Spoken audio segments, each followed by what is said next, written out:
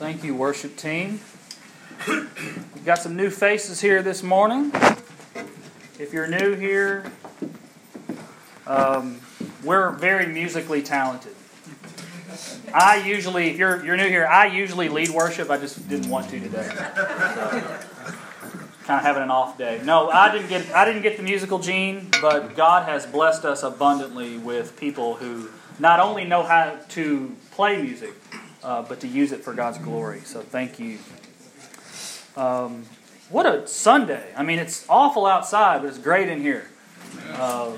It doesn't get any better than a baptism Sunday. And I can't think of any more relevant text than the one that we're going to dive into this morning. If you can turn your Bibles to John chapter 2. John chapter 2, verses 23, and then going into chapter 3, verse 8. So starting at John chapter 2, verse 23, and ending at John chapter 3, verse 8.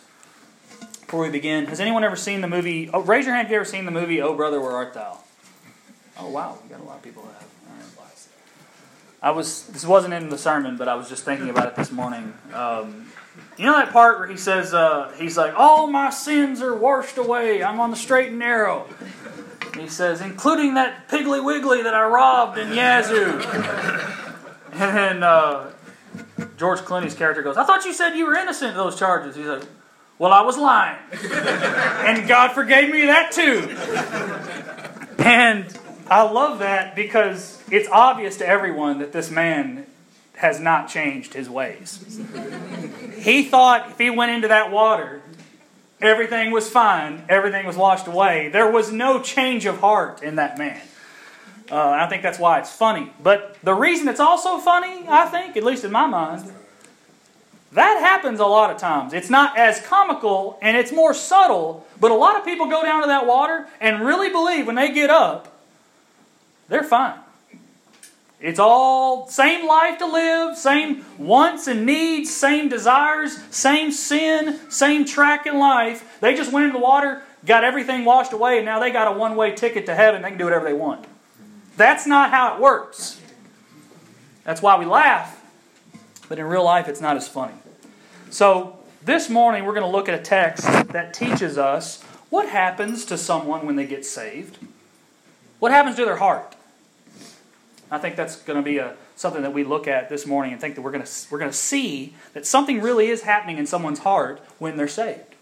And it's called being born again. So if you will, stand up if you could. If you're new here, we stand up when we read God's Word. It's not because we think this is a magical book. It's not because we think that we're more Christian-y. We just do this out of reverence for God's Word. And the Word of the Lord says, now when he was in Jerusalem at the Passover feast, many believed in his name when they saw the signs that he was doing. But Jesus on his part did not entrust himself to them, because he knew all people, and needed no one to bear witness about man, for he himself knew what was in man. Chapter 3, verse 1. Now there was a man of the Pharisees named Nicodemus, a ruler of the Jews. This man came to Jesus by night and said to him, Rabbi, we know that you are a teacher come from God, for no one can do these signs that you do unless God is with him. Jesus answered, truly, truly, I say to you, unless one is born again, he cannot see the kingdom of God. Nicodemus said to him, how can a man be born when he's old? Can he enter a second time into his mother's womb and be born? Jesus answered, truly, truly, I say to you, unless one is born of water and the Spirit, he cannot enter the kingdom of God. That which is born of the flesh is flesh, and that which is born of the Spirit is spirit. Do not marvel that I said to you, you must be born again. The wind blows where it wishes, and you hear its sound, but you do not know where it comes from or where it goes. So it is with everyone who is born of the Spirit. Let's pray.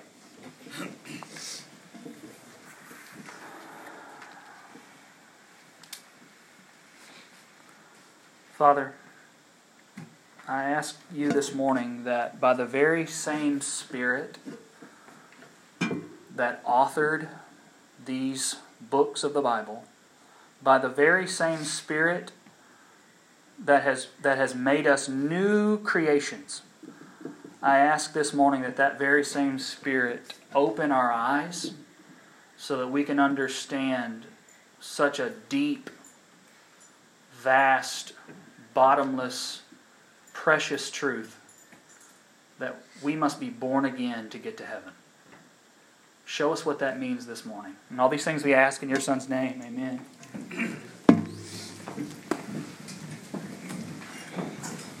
So the last words in chapter 2 are Jesus, quote-unquote, knew what was in man. Jesus knew what was in man. That's what it says. And then in chapter 3, John immediately makes a beeline to a conversation between Jesus and a Pharisee named Nicodemus about what it means for sinners to be born again. So John takes us from Jesus knows what's in man to Jesus telling Nicodemus, you got to be born again. That transition, the fact that those two texts are together, that's not a coincidence. Whatever is in man, it has to die and be made new. We're not talking about a change in lifestyle. We're not talking about a new mindset. We're not talking about pick yourselves up by the bootstraps and get a new attitude in life. That's not what he's talking about. Jesus says to Nicodemus in verse 3, truly, truly, I say to you, unless one is born again, he cannot see the kingdom of God. No exceptions. He didn't put any clause on the end of it. That's it. You want to get to heaven? You got to be born again. To which Nicodemus is like, what does that mean? Pretty deep. The Greek word for again is anothen, which literally means from above. You must be born from above. So what Jesus is telling Nicodemus is, in order for God to save you, He has to change you. You cannot be saved and not be changed. We closed on our home. Todd's closed on our house. We got a house now. My dad is here. He's painting our house. The second hobby. Dad, wave your hand real quick. John, who was it? Robbie? Was it Robbie? Robbie, were you and I talking about going bald last night or yesterday? I was making fun of you for being bald, and then you said, Abby, you're right after me. And then I said, my dad's coming tomorrow. You're going to see how quick I'm going to be you. Needless to say, we're thankful for our house. Thankful that Dad's painting.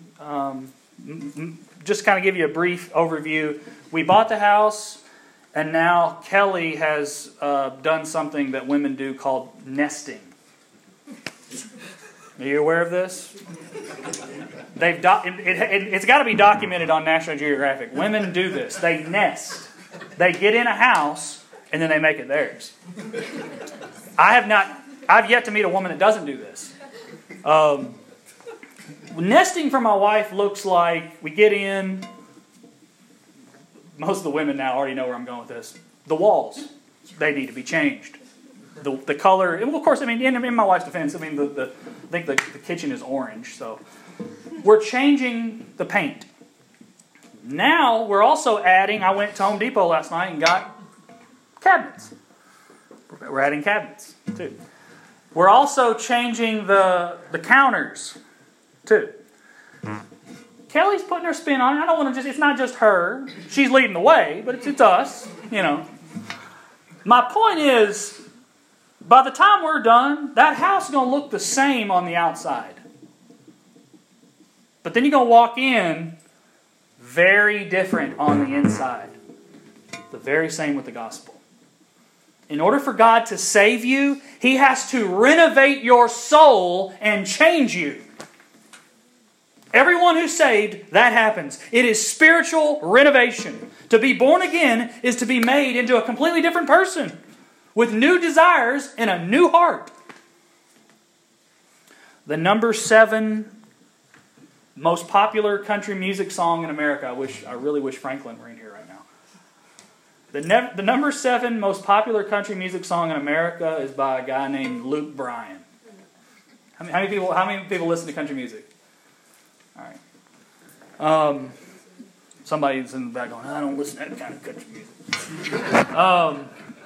The song is called Most People Are Good. Raise your hand if you've ever heard this song. Catchy song. Luke Bryan is catchy. He is. Debatably country, but catchy singer. I thought I'd share with you the lyrics of this song. Okay. Number 7 song. I'm probably going to climb and top 3 at least. There's the main melody of the song. I believe most people are good, and most mamas ought to qualify for sainthood. Okay, we liking it so far, right? I believe most Friday nights look better under neon or stadium lights. I believe you love who you love. Ain't nothing you should ever be ashamed of. I believe this world ain't half as bad as it looks. I believe most people are good. Number 7 most popular country music song. Let's just repeat those last 4 lines. I believe you love who you love. Ain't nothing you should ever be ashamed of. I believe this world ain't half as bad as it looks. I believe most people are good. That's not only unbiblical, it's almost the exact opposite of what the Bible says. Now some of y'all are going, oh, but leave Luke Bryan alone, man. He's just trying to make $1. Well, you say that, but people hear that song. Here's what Romans chapter 3 says, verses 10 through 12. Luke Bryan says people aren't half as bad as they look. Here's what Paul says. None is righteous, no, not one. No one understands, no one seeks for God. All have turned aside. Together they have become worthless. No one does good, not even one. That's in Romans. That's Paul. That's the condition that every person, every member of mankind, if left to their own devices, that's you. Luke Bryan says this world ain't half as bad as it looks. The Apostle Paul, quoting David, says this world isn't half as good as it looks. Let me take a moment here and make sure everyone in this room understands this. If you don't believe what you just heard from Paul, if you don't believe that with your entire heart, mind, and soul, if you don't believe that with everything you have, then you have no idea what Jesus means when He says you must be born again. Now, every human being is made in the image of God. Every single human being has value and worth because they're stamped with something that animals aren't, and they're precious in His sight from the fact that they've been created in His image. Okay? But eternally speaking, from a judgment perspective, in you, in me, there is nothing good, nothing redeemable, nothing appealing, nothing commendable before God. Nothing. If there were, you would not need to be born again. If there was an ounce of goodness in me, Jesus would not have told Nicodemus, he would have told Nicodemus, ye must need to be improved. Ye must be enhanced. No, He says, ye must be born again. Got that King James English on you.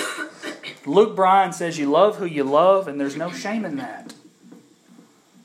Here's what John says in verse 17. And this is the judgment. The light has come into the world, and people loved the darkness rather than the light because their works were evil. So, I don't want to pick on Luke Bryan. I mean, Luke Bryan's not the only one to believe it. But Luke Bryan says you love who you love. Jesus says you loved what you loved, and that got you in trouble. It's a heart condition. It's a soul condition. We all have the same heart disease. I mean, none of this, I said a prayer, I checked the box, I got baptized, I got in the water, I came out, I did this, I showed up for this, that means I'm this. No, it's not an auto body issue. You need a new motor, a new transmission, you need a new everything. Our hearts are desperately wicked and we have to die and we got to be raised. That's what Jesus is saying. There is no greater testament to evil, in my mind, than when sinners can look at the rest of the world and go, oh my gosh, we're going to hell in a handbasket. And say the world is evil, but yet don't believe that they're inherently evil. I think when people make a statement today about the evil that's in the world, it's nothing to go, man, look at all the evil that's out there. It's pretty bold, and it takes a work of the Holy Spirit for someone to go, I need to die. How many people you know who says that? Jesus is saying you must be born again. I think it's not the Democrats' fault, it's not the Republicans' fault, it's not the liberals' fault, it's not the homosexuals' fault, it's not the politicians' fault. The Bible says we're all conceived in sin. Psalm 51. In sin, this is David, in sin my mother conceived me. You were born in sin. I've used this many times. I got to stop using it because my dad says I need to stop using illustrations about my kids, and I think he's right. But my kids are like the most adorable kids ever. I'll stick mine. I mean, I'm not saying yours are pretty adorable too. What my point is, Roman has already learned to hit Ruby. He learned that when he was 1. Where did he pick that up? I didn't teach him. My point is, we've all got the same heart disease. And it's not the media's fault. Get over it. The media's jacked up. But don't blame the media for your sin. People, here's a newsflash. People were sinful long before the internet came along. It's in your bones. It's in your genes. You got to be born again. Do you see how radical that is? Now you can see why Nicodemus is like, I'm old. How does that happen? That's why Jesus says, verse 6, that which is born of the flesh is flesh. That which is born of the Spirit is spirit. If you're a human being, and I am, and you are, you're found in Adam, you're fallen, and you're fleshly. And we desperately need the Spirit of God. I had a conversation one time. Maybe not the only. Once our home got flooded in Louisiana, I stayed with some people who took me in. They're good people. Only awkward conversation other than the election. The election was going on. But even then, they were good-hearted people. Everything was never offensive. They got offended one time. And I remember it was when we were talking about the gospel. I was talking about original sin. And her head came up. She goes, you don't believe in that. And I went, what do you mean? She's like, you don't believe in original sin, do you? I was like, yeah. And she looked at me like I just slapped her in the face. I guess that's offensive to believe in original sin. And the first thing out of her mouth, she goes, so you think my grandson's sinful? And I said, was he born? Now, her name is Lisa. She was feisty. I think she ended up cooking for me that night. They were good people and still friends. But I said, Scripture says all. It means all. They didn't want to hear that. They were willing to look on the news and be okay with the entire world being evil, but not their grandson. I mean, you talk about... And so then I asked them, okay, well, how does someone get to heaven? That's what I asked them. And they said, well, you live according to God's Word and you be a good person. And that told me a lot. That told me everything I needed to know about the way they view Christianity. They didn't say anything about faith. They didn't say anything about being born again. If you have a problem with the idea that everyone's inherently sinful, then you have a big problem with the fact that everyone has to be remade and reborn and that you don't add anything to your salvation by anything you do. John Newton, the man who wrote Amazing Grace, said this about sin. In consequence of this deep-rooted disorder, is what he calls it, the heart is deceitful. It deceives and fails us in every instance. It promises more than it can perform. It misleads us with vain desires and mocks us with unsuccessful efforts. Like the faint attempts of a sick man to perform those actions which require a state of sound health and strength. I think that there is no greater testament to the evil of sin than blinding us to how sinful we really are. That's where sin makes its bones, making you think you're okay and you don't need Jesus. That's where sin is heinous. The evil of sin wants you to look at other people and go, no, that's sinful. The evil of sin wants you to look at your sin and go, not that bad. I messed up. I'm a good person, though. Well, Apostle Paul says you're not. Luke Bryan says you're good. Well, the Bible says no. I gotta be okay. I'm gonna lean up on Luke Bryan for a second, who might be on my radio when I go home. I don't know, but I'll turn it off if it's this one. As long as you believe you're a good person inherently, you will never be convinced that you need to die and be born again. That's why it's so important to read about what John says at the end of John 2. But Jesus this is what it says. Jesus on his part did not entrust himself to them because he knew all people and needed no one to bear witness about man, for he himself knew what was in man. This is what it says. In other words, Jesus says, I don't need a PowerPoint presentation on how sinful you people are. That's why I showed up. And thank God he did. Parents, if you're a parent, without getting into age of accountability and cognition and guilt, and those are deep issues. Fathers, you have to raise your children. Mothers, you have to raise your children in such a way that you understand the reality that your children are conceived in sin. Your children have to understand that. Your wife needs to understand that. Wives, your husbands need to understand that. Why? Because if you don't raise your child in the knowledge that they have to eventually give everything to Jesus, including their own lives to Jesus, that they have to be remade, then you're grooming them for a life of works-based, legalistic Christianity. Christianity is not something you add to your life. You're born again and Jesus becomes your life. How hard you work and how religious you are doesn't change the fact that your entire family, apart from the grace of God, has a heart disease. Romans 5 applies as much to our beautiful, successful, law-abiding families as much as it does to the incarcerated, drug-addicted world criminal in prison.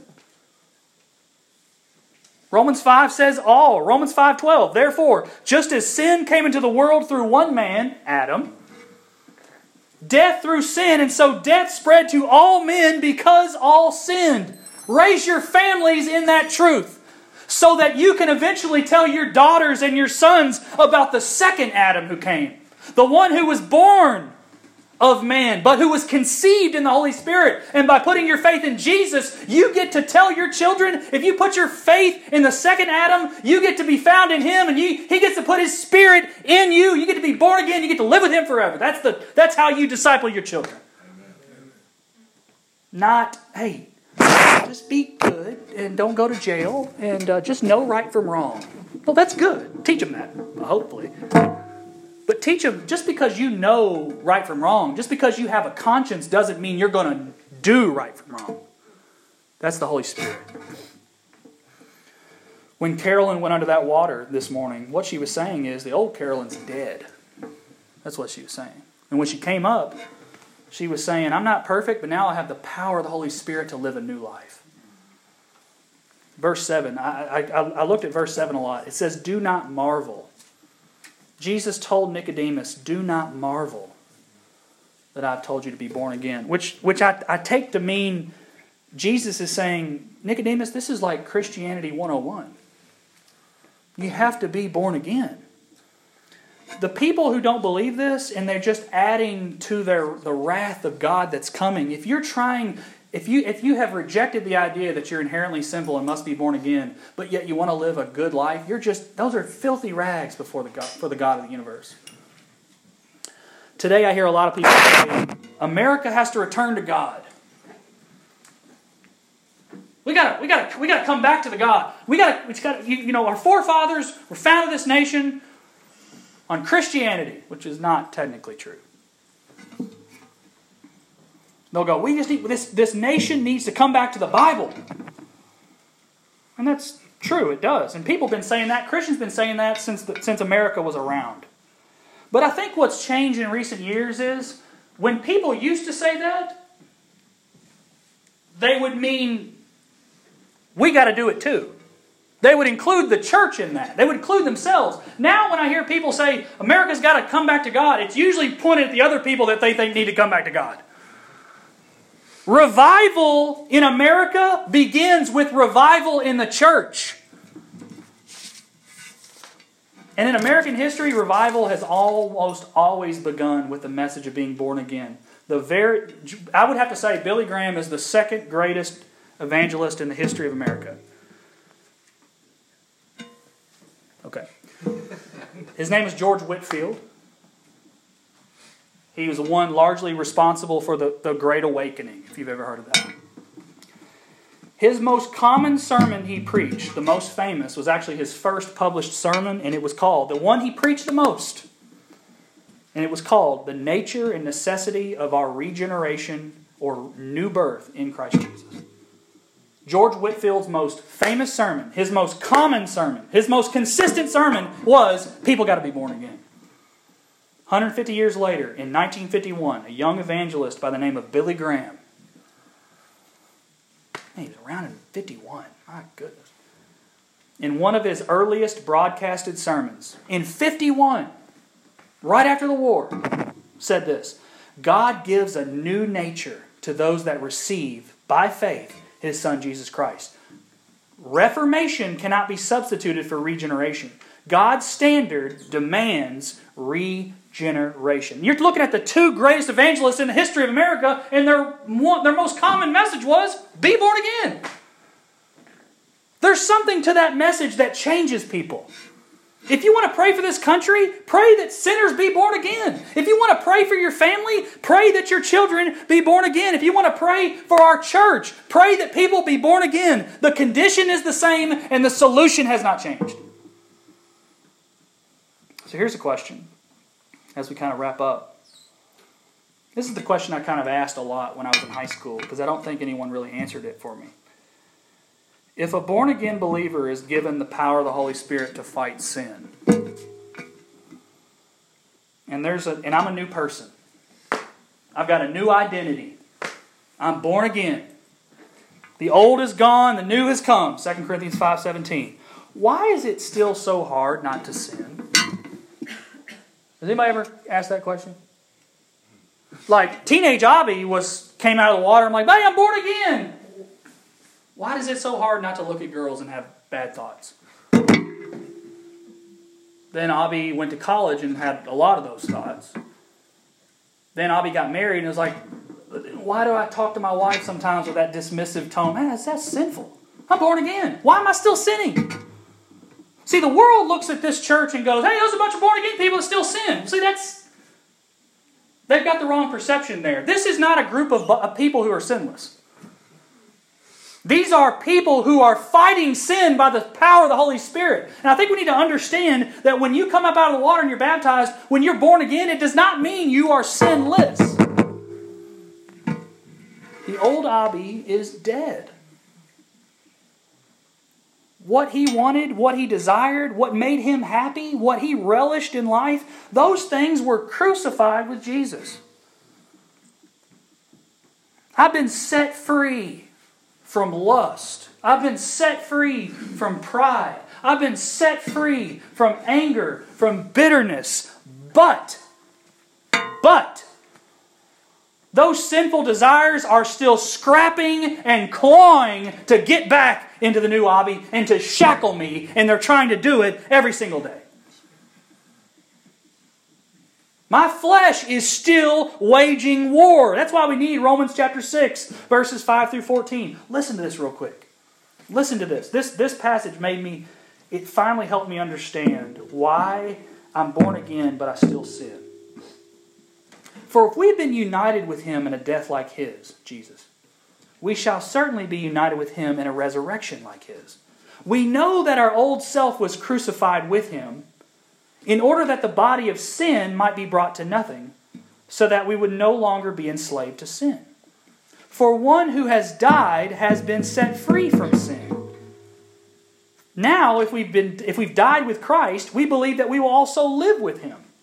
We know that Christ, being raised from the dead, will never die again. Death no longer has dominion over Him. For the death He died to sin, once and for all. But the life He lives to God. So here's where He starts talking about us. So you also must consider yourselves dead to sin and alive to God in Christ Jesus. Let not sin therefore reign in your body to make you obey its passion. Do not present your members to sin as instruments for unrighteousness, but present yourselves to God as those who have been brought from death to life, and your members to God as instruments for righteousness. And this is what he says. For sin will have no dominion over you, since you are not under law, but under grace. What does that all mean? That means your pastor still sins. The difference is now I have the power not to sin. Now, sin doesn't have dominion over me. I have the power now to ask forgiveness from my wife. I'm going to tell you, if you're married, that takes some power. I have the power now. I'll tell you, when Georgia, it's southern heat, I'm going to tell you, them girls don't wear nothing. It's going to take power not to look at that. You laugh. It will kill you spiritually. You need power and self-control, and it comes not from your own flesh. I have the power now to be kind to people who are not kind to me. That takes power. Like the woman at Home Depot last night chewed me out. You know, the church isn't a VIP club full of perfect people. It's a war room full of spirit-empowered sin fighters together, fighting together. That's who we are. And so I wanted to conclude this message with verse 8. It says, "The wind blows where it wishes, and you hear its sound, but you do not know where it comes from or where it goes. So it is with everyone who is born of the Spirit." What in the world does that mean? I mean, Jesus is talking about born again. Now he's talking about the wind. It's kind of cryptic. Raise your hand if you've ever seen a dead person perform CPR on themselves. How many have ever seen a newborn baby deliver himself? How many people have ever seen a planet spawning itself into existence? That's precisely what Jesus is talking about. Breathing new life into dead sinners isn't something you do. It's something God does. He says, you don't know where the Spirit goes or where it comes from. In the history of the world, not one fleshly sinner enslaved in their own sin has ever come up with the idea, hey, I want to break out of the sin. No darkened, blind sinner has ever opened up their own eyes. This is why Jesus says, the wind blows where it wishes and you hear its sound, but you do not know where it comes from or where it goes. So it is with everyone who is born of the Spirit. Ultimately, God determines where the Spirit works and on whom He works. God elects those whom He wills to salvation because, again, we're dead.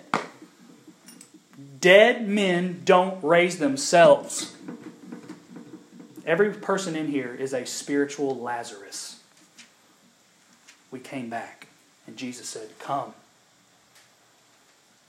That's why Abby has no bragging rights. I can't go up to another unbeliever and go, hey, I'm a Christian, you're not. Because he did everything. I have nothing to boast. God chose me. He called me. He justified me. He birthed me into a new family, and I came out screaming like a newborn. I wanted to end with this. A lot of us we may not know how God chooses whom He wills and how He works, but we do know how He changes people. And that's by hearing and believing in His Word. There are a lot of people in here this morning who have family, and you've probably been frustrated by the fact that they've not only hurt you, but they may not even support you in your faith. You may have people in your own family or close friends that are like, yeah, that church thing, that's kind of what they do, not me. You may have people that look on you and your faith and your Christian friends and your church and go, what's that about? You may have people in your family you haven't even talked to for years. And you're still praying for them. I think we should remember, as Christians, our job is not to change them. That's God's job. Our job is to make sure that they hear the gospel and that we pray that God does the work. It is not your burden to change their heart. That is something that clearly Jesus says only God can do. But if you desire so much to see your family, your friends, these lost people, Oxford, Covington, Georgia, if we desire it that much, are we praying that God will do the heavy lifting? This morning I opened our service by reading from Ezekiel chapter 37, how God breathed new life into those dry bones. Do you remember what God tells him at the very beginning? He says, prophesy over these bones and say to them, O dry bones, hear the word of the Lord. This morning, if you've heard His word, if you feel the Spirit drawing you, come down and get saved. Because there is no one here. You don't have to be perfect. You don't have to wash up and get ready for Jesus. Jesus says, come as you are and I'll change you. That's the gospel.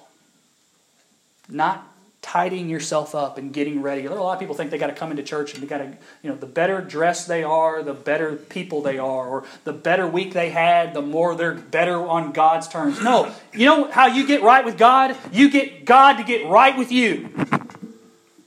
And we do that by faith. Let's pray.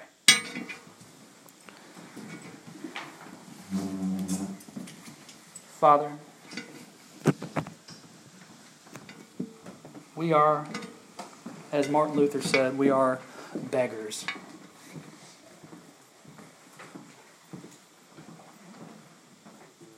Teach us how to beg. Teach us how to trust when we've been hurt, when we want sinful things, when we're like sheep who've gone astray. We are so feeble-minded, Father. Have grace on us. Give us the grace and the mercy to seek you first, to confess our inadequacies, to confess how impotent we are. Father, let every single person in this room understand they don't come to you on their own terms. They don't even come to you on their own power. They come by the Spirit of God. The wind blows. We don't know where it comes from. Father, it's with you. Your sovereign hand is what brought us out of darkness, not ourselves. Father, if there's anybody here that does not know you, I pray that you may call them and that they may be reborn. And all these things we ask in your Son's name. Amen.